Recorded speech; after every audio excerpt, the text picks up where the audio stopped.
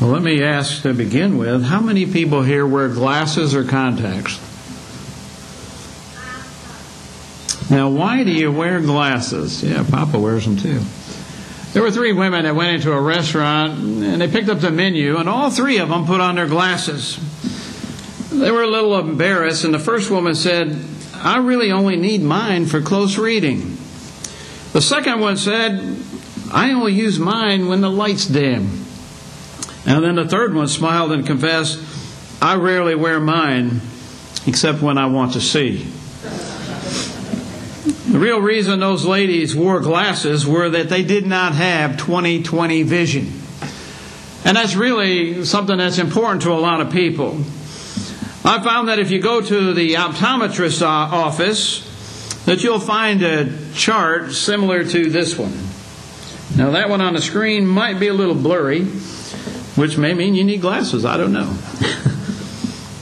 But if you look down to like line 8, that is, if you can read that in the optometrist's office, then that means you have 20/20 vision. And it means you have good vision. Now, if you have better than average vision, which is 20/20, if you have something better than that, then you could probably read further down on that chart in the office.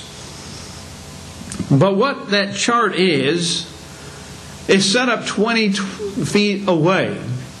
And you say, well, when I sit down in that chair in the optometrist's office, that screen's right there. Well, they use mirrors to reflect it back to the wall in front of you so that it is 20 feet away. And at 20 feet away, you should be able to read line 8. And if you can't, then they start doing those little things, where they flip them in front of your eyes. A, B, 1, 2, 1, and you finally figure out, hey, wow, I can see. And when you get those glasses for the first time and you put them on, isn't it amazing how clear everything is? It is very amazing. A lot of us don't have 20/20 vision. And so we need corrective lenses to help us to be able to see those things in our lives that are very important to us. And the question this morning is, for a Christian, we should have 20/20 vision also. But what should be the measure of our 20/20 vision? What is the measure of a Christian? What is a measure for a church for it to be the perfect chart to look at to see if you are seeing and doing what you're supposed to do? And I think all of us know the answer to that question. It's Jesus Christ. The answer is Jesus, because He's like that chart on the wall that if you can see that chart, you know that you have perfect vision when they dial it in, and you get those right corrective lenses. And if you don't have those, then you're very blessed because you don't need them. And that's great, because there's nothing like God's vision that He gave us. But as a Christian, how many of us look to Jesus to see if our life is what it really should be? You see, in Hebrews chapter 12, beginning in verse 1, it says, "Wherefore, seeing we also are compassed about with so great a cloud of witness, let us lay aside every weight and the sin which doth so easily beset us, and let us run with patience the race that is set before us." And chapter 12 is a follow-up after the list of chapter 11, where all those heroes of faith are mentioned. That by faith they did what they were told to do. And we see the results of that. And some of them ended up losing their lives because their faith moved them to do what God told them to do. And people around them didn't like what they were doing.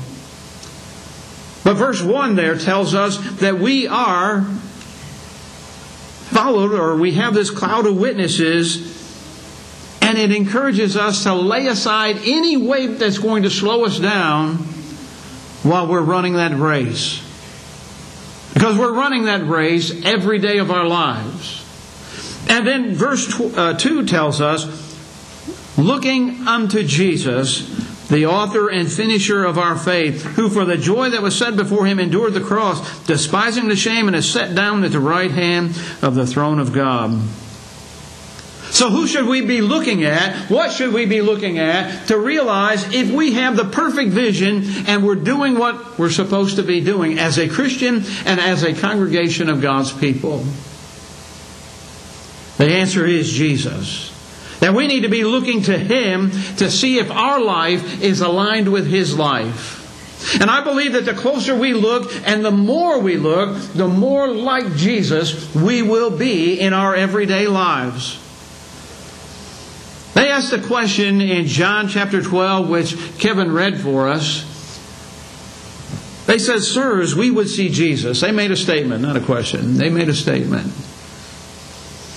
And as a Christian and as a congregation of God's people, we should be looking for Jesus, looking to Jesus. But do we see the true Jesus? Is the life that you're living, the life that you're comparing to, is it the true Jesus that you're looking at? Or is it the Jesus that you have defined for yourself?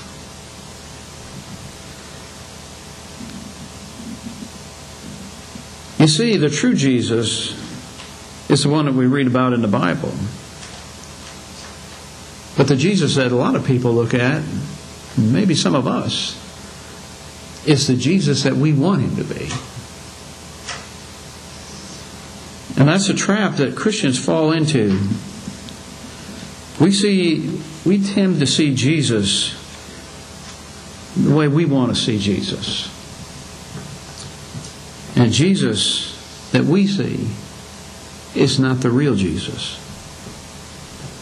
There's a true story of a professor who was teaching a class called Jesus of Nazareth.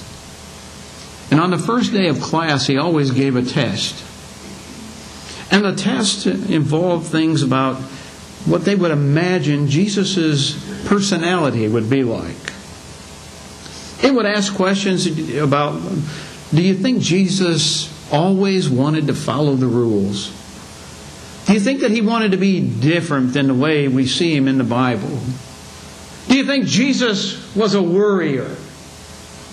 And it asked questions like that. But then the second half of the test was the exact same questions, except it wasn't what Jesus would do. It was, are you a worrier?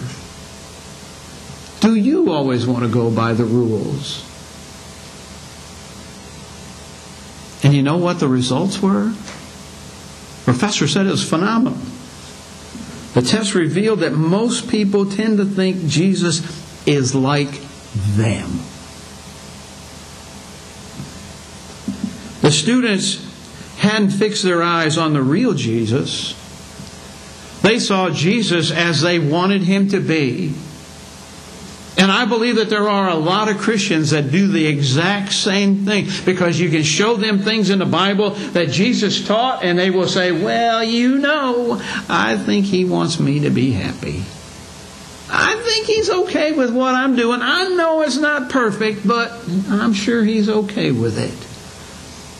What have they done? And if you're one of those individuals, what have you done? You've taken your eyes off the true Jesus and defined your own Jesus. You see, Jesus wasn't the measure of who they thought they would or should be. Instead, for those students, they were the measure of who Jesus should be. And that's what we do sometimes.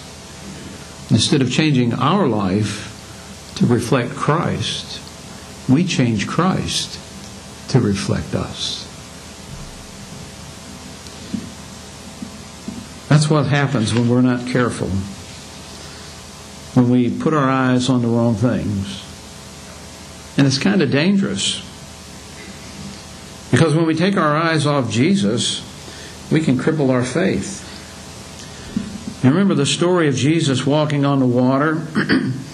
It's found in Matthew chapter 14, verses 22 through 33. That in that event, Jesus is walking on the water, and Peter looks out and he sees Jesus. And he says, bid me to come to you. Let me come out to the water. Let me walk on this water and come out to you. And Jesus says, well, come on. And Peter climbed down out of the boat. He stepped on the water and he walked on water. Can you imagine what that must have felt like for Peter when he walked on the water?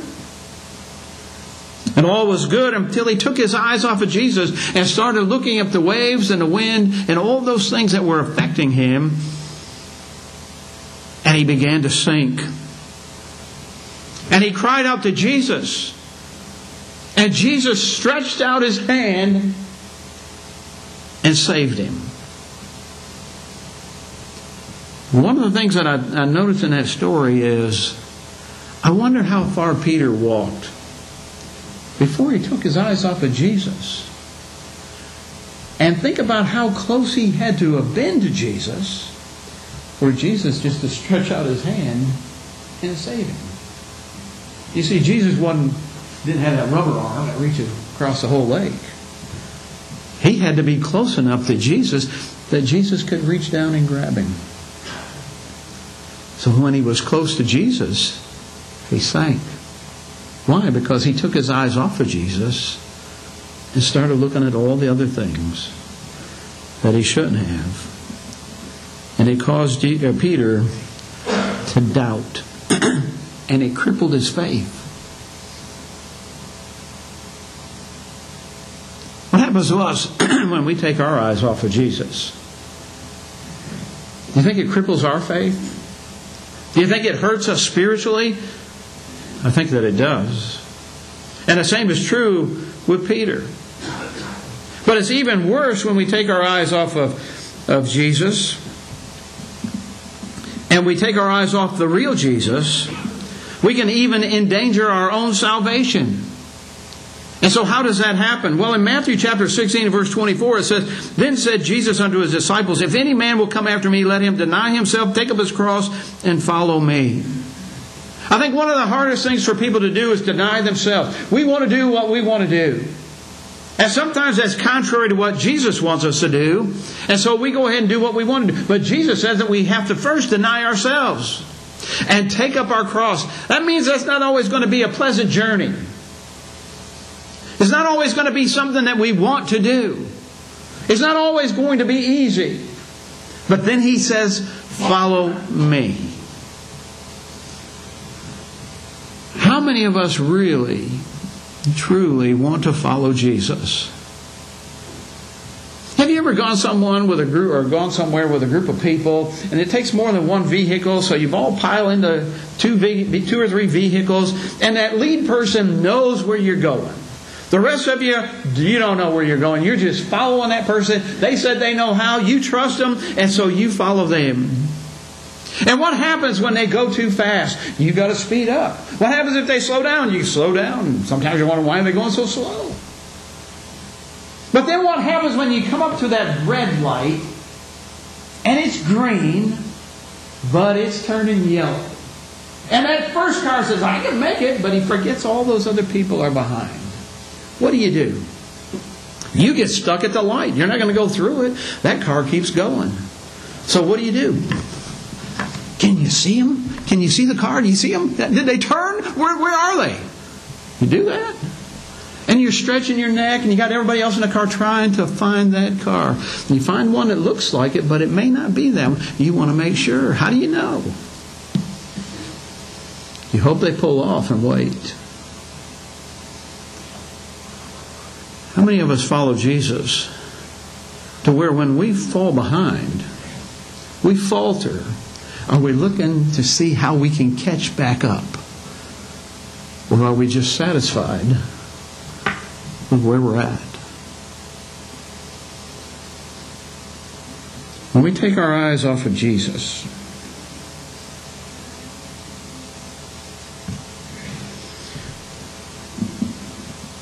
off the real Jesus, and we start focusing on the Jesus who is like us, who agrees with us, eventually we find something other than Jesus to love and start to walk away. Walk away from the promises that He's given us of salvation. and all the other spiritual blessings that we have in Christ. How can we tell the difference? How can I know if I'm becoming like Peter or I'm endangering my salvation? Well, the Bible tells us in John chapter 6 and verse 40, "And this is the will of him that sent me, that every one that seeth the Son and believeth on him may have everlasting life, and I will raise him up at the last day." Notice in that verse, it's not enough to look on Jesus. We have to believe in Jesus. We have to believe what He teaches. We have to believe that He is the Son of God. We have to believe that if we follow Him, He is going to lead us to heaven. And we need to understand that He is the only way to heaven. He's the only one that's going to get us there. So it is worth denying self and taking up our cross and making sure we follow Him. Why? Because He is that vision. He is that hope. And we need to keep our eyes on Christ. And when He tells us that we need to believe in Him, what does that mean? Well, first of all, I can tell you what it doesn't mean. In Luke chapter 23 and verse 8, it says, "And when Herod saw Jesus, he was exceedingly glad, for he was desirous to see Him for a long season, because he had heard many things of Him, and he hoped to have seen some miracles done by Him." And so here we have Herod, a powerful individual. He wants to see Jesus. But is he looking at Jesus for the right reason? Did Herod look on Jesus? Of course he looked on Jesus. It says that he was desirous to see Him. He wanted to see Him. He had a desire to see Him. In other words, he was wanting to see Him, and he had wanted to do so for a very long time. So what's wrong with that? Well, Herod didn't want to see Jesus on Jesus' terms. He wanted to see Jesus on His terms. And that's where a lot of Christians go wrong. They want Jesus to meet their needs on their terms. And they tend to see Jesus as their servant, as opposed to them being the servant of Christ. And that's what Herod wanted. I want you to do a miracle for me. I want you to do it on my terms. And isn't that what we want from Jesus? Now, there's nothing wrong with wanting Jesus to meet our needs. He's promised that He would meet our needs. That's what Matthew chapter 6 and verse 33 is all about. To provide for the things that we need.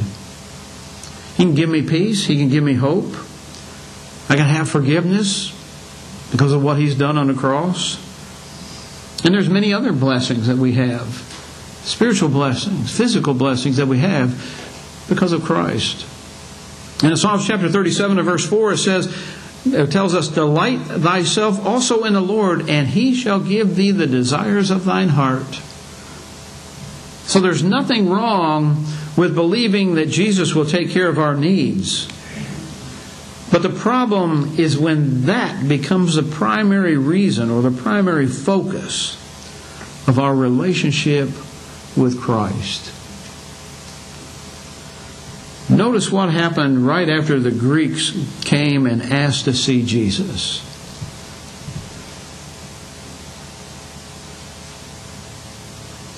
John chapter 12, verses 25 through 26.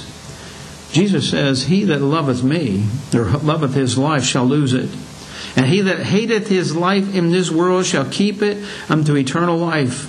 If any man serve me, let him follow me.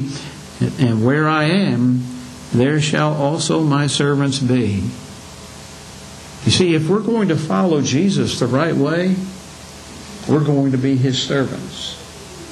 When we do something we shouldn't, when we get off the path, we're looking for Jesus. We're trying to find Him. We want to get back on that right path. Because we believe that He is the Messiah. We believe that He is the way to eternal life. We believe that He is our hope, that He's our peace. We believe that He's the real Jesus, and we need to conform to His will, not turn Him into what we want Him to be. In John chapter 2, or 1 John chapter 2 and verse 15, it says, "Love not the world, neither the things that are in the world. If any man love the world, the love of the Father is not in him." Well, listen to what it says in James chapter 4 and verse 4. "Ye adulterers and adulteresses, know ye not that the friendship with the world is enmity with God?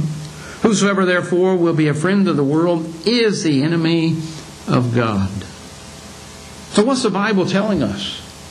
That we can't be of the world. We can't do those things that the world does, live like the world, and be a follower of Jesus Christ. That we have to be different. We need to be following Him and doing His will. Denying self, taking up that cross, and following Him. We sing songs about following Jesus. But are we being honest when we sing those songs that talk about where He leads me, I will follow? Do we believe those words? Anywhere with Jesus, I will safely go. Do we believe those words? Do we trust Him? The truth is, you can't truly see Jesus if something else is more important to you. Have you ever been in the company of someone that has one of these things in their hand, and all they're doing is, and you ask them a question, they don't even hear you. You talk to them, they don't even hear you. You can have a total conversation, you can say everything you got to say, and they're still doing this. And then finally you smack them, and you say, "Hey, I'm talking to you." And what do you say? What? Did you say something? What are they telling you? This is more important than the conversation that you're having with them. I wonder how God feels when we allow other things to get in between our relationship with Him and us. When we're following and we see something that distracts us and pulls us off the road and we go some other path than what the Lord wants us to go. Or He wants to communicate to us through His Word, but we would rather do something else. Or He'd like to hear from us and talk to us, and we pray to Him, but we would rather do something else. Do you think that kind of irritates God? Because I know that when you've been in those situations, because I've been in those situations where I've talked to somebody and they're doing this. Now, I can't do that fast. That's why my phone's off.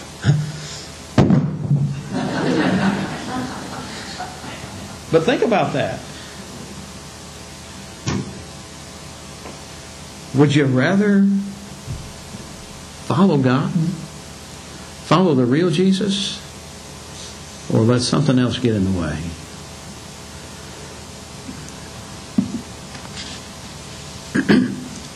I would imagine that God gets upset.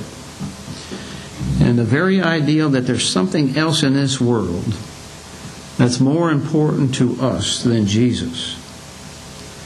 Or the very idea that it's like, some people would die for their phone. I read an article. You've seen people that have walked into fountains and fell in while they were doing this. Seen people walk out in front of cars doing this.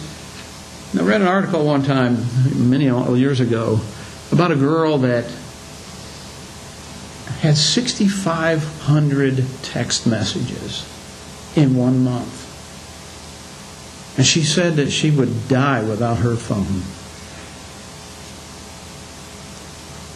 How do you think God feels when we let something that is useless to our salvation get in the way of our salvation and our relationship with Him? Because there's a lot of things besides a cell phone that people would die to keep, that they don't want to give up, but they're giving up their salvation. My point is this: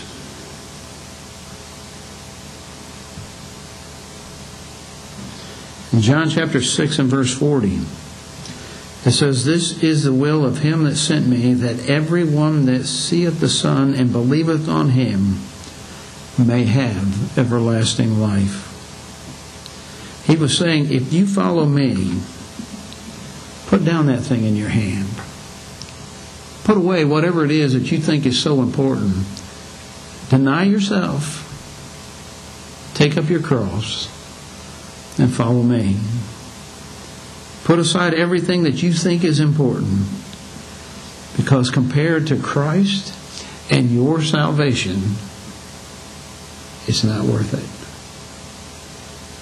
It's not worth allowing those things to get in the way. So we need to fix our eyes on Jesus and let nothing take priority over him. But there's one other point that I would like to make in this lesson.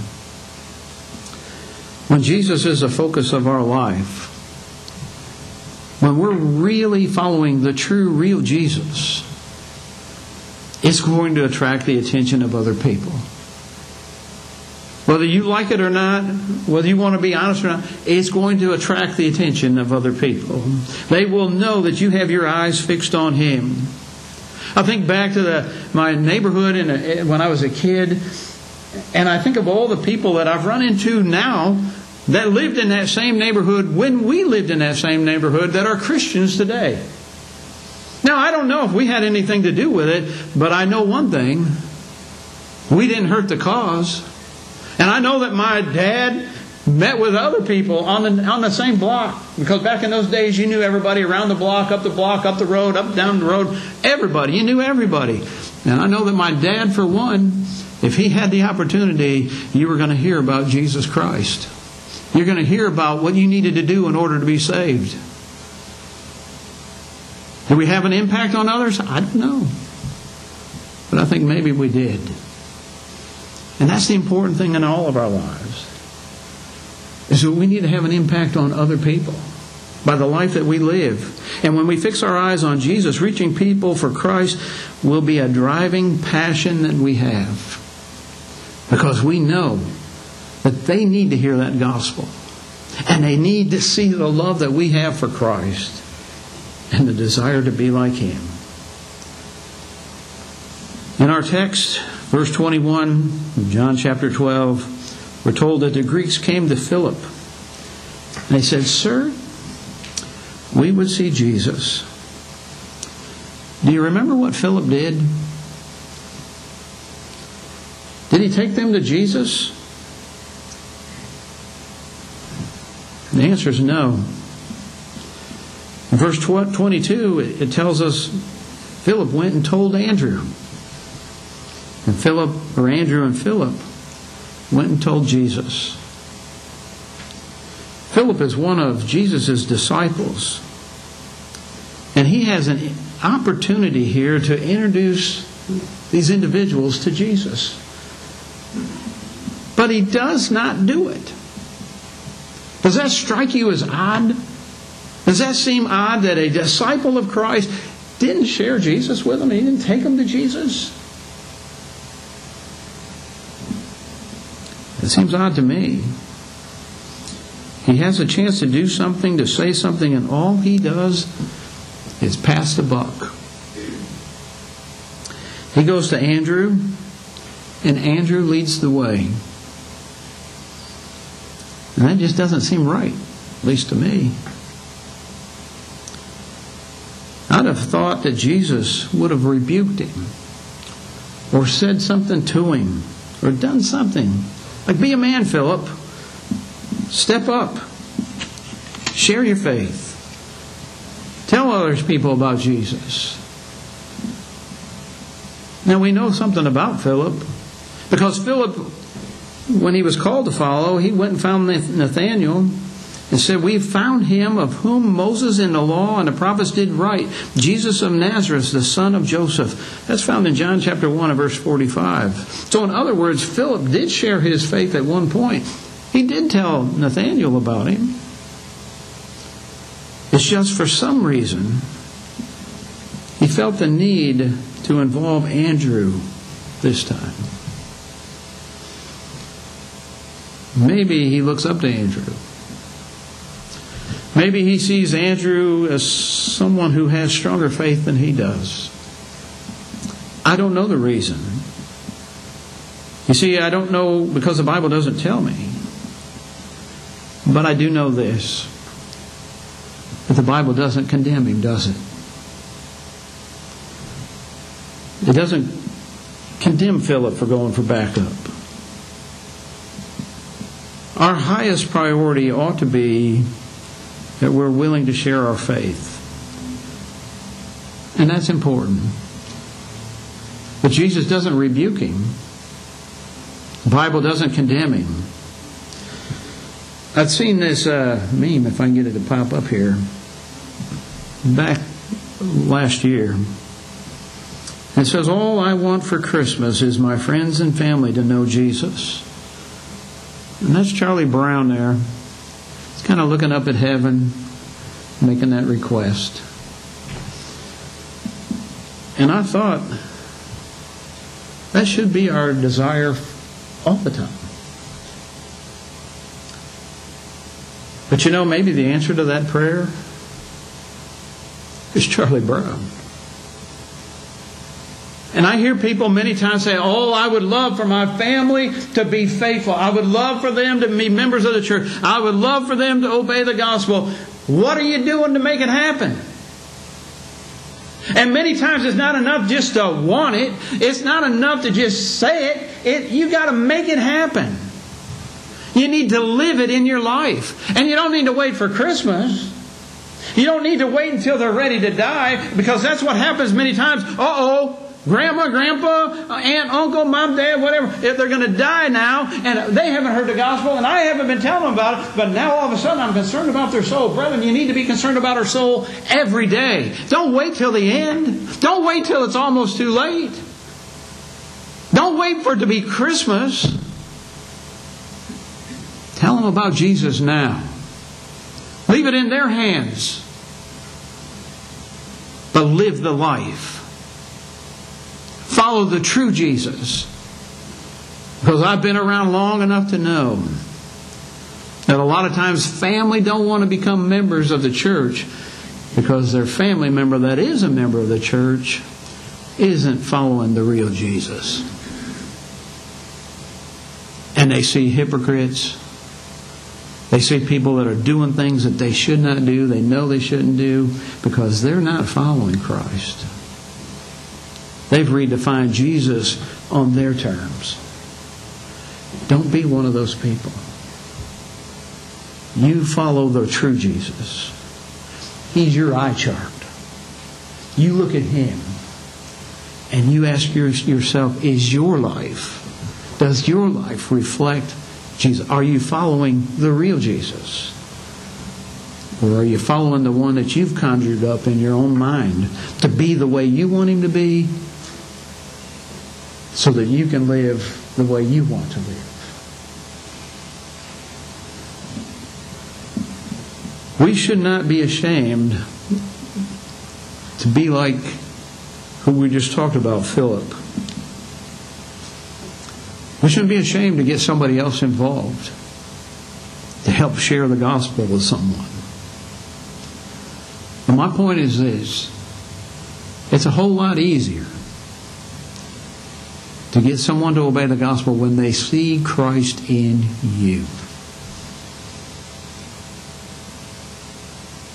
What kind of life are you living? What kind of example are you being? How's your vision? If you fix your eyes on Jesus, you'll get the job done. If you fix your eyes on the true Jesus, you'll make it to heaven if you're following Him. When you get off track, are you looking to see where He's at so you can get back on track? Or you just pull over, get out, and stay there? Are you looking for the real Jesus, the author and finisher of your faith, our faith? Because that's the only way we're going to get to heaven. Make Jesus Christ the vision that you have for this year and all the years following. Allow Him to be your example so that we can all have heaven as our home.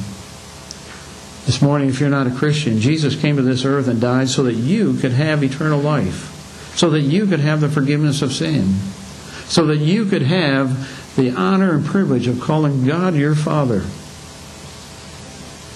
Do you have that privilege today? If you're not a Christian, then you need to do something about it. You need to obey the gospel. You need to be buried with our Lord in baptism to have your sins washed away by the blood of Christ. And then when you come up out of that water, that sin's washed away and you are a new creature, a new person in Christ. That old slate's been cleaned. And now you come up out of that water to walk in newness of life. And that's part of denying self. From then on, that's when you're denying self and you're taking up your cross and following Him. And I think it's important that we point out that that cross is something that's not always easy. So living a Christian life is not always going to be easy. But it'll be worth it in the end. And so this morning, if you're not a Christian, I would encourage you to think seriously about your soul salvation and make the changes that you need to make by first being buried with our Lord in baptism to have your sins washed away so that you can have that relationship with our Father. Maybe as a Christian, you're free to find Jesus yourself. Make Him what you want Him to be, as opposed to what He really is. Because it's only the true Jesus, the real Jesus, that is the way, the truth, and the life. And we must follow Him if we want heaven to be our home. Are you following Him? If you need to make changes in your life, we're here to help you in any way that we can. If you have a need, you can come and have a seat up here on the front row. You have that opportunity while we stand and sing.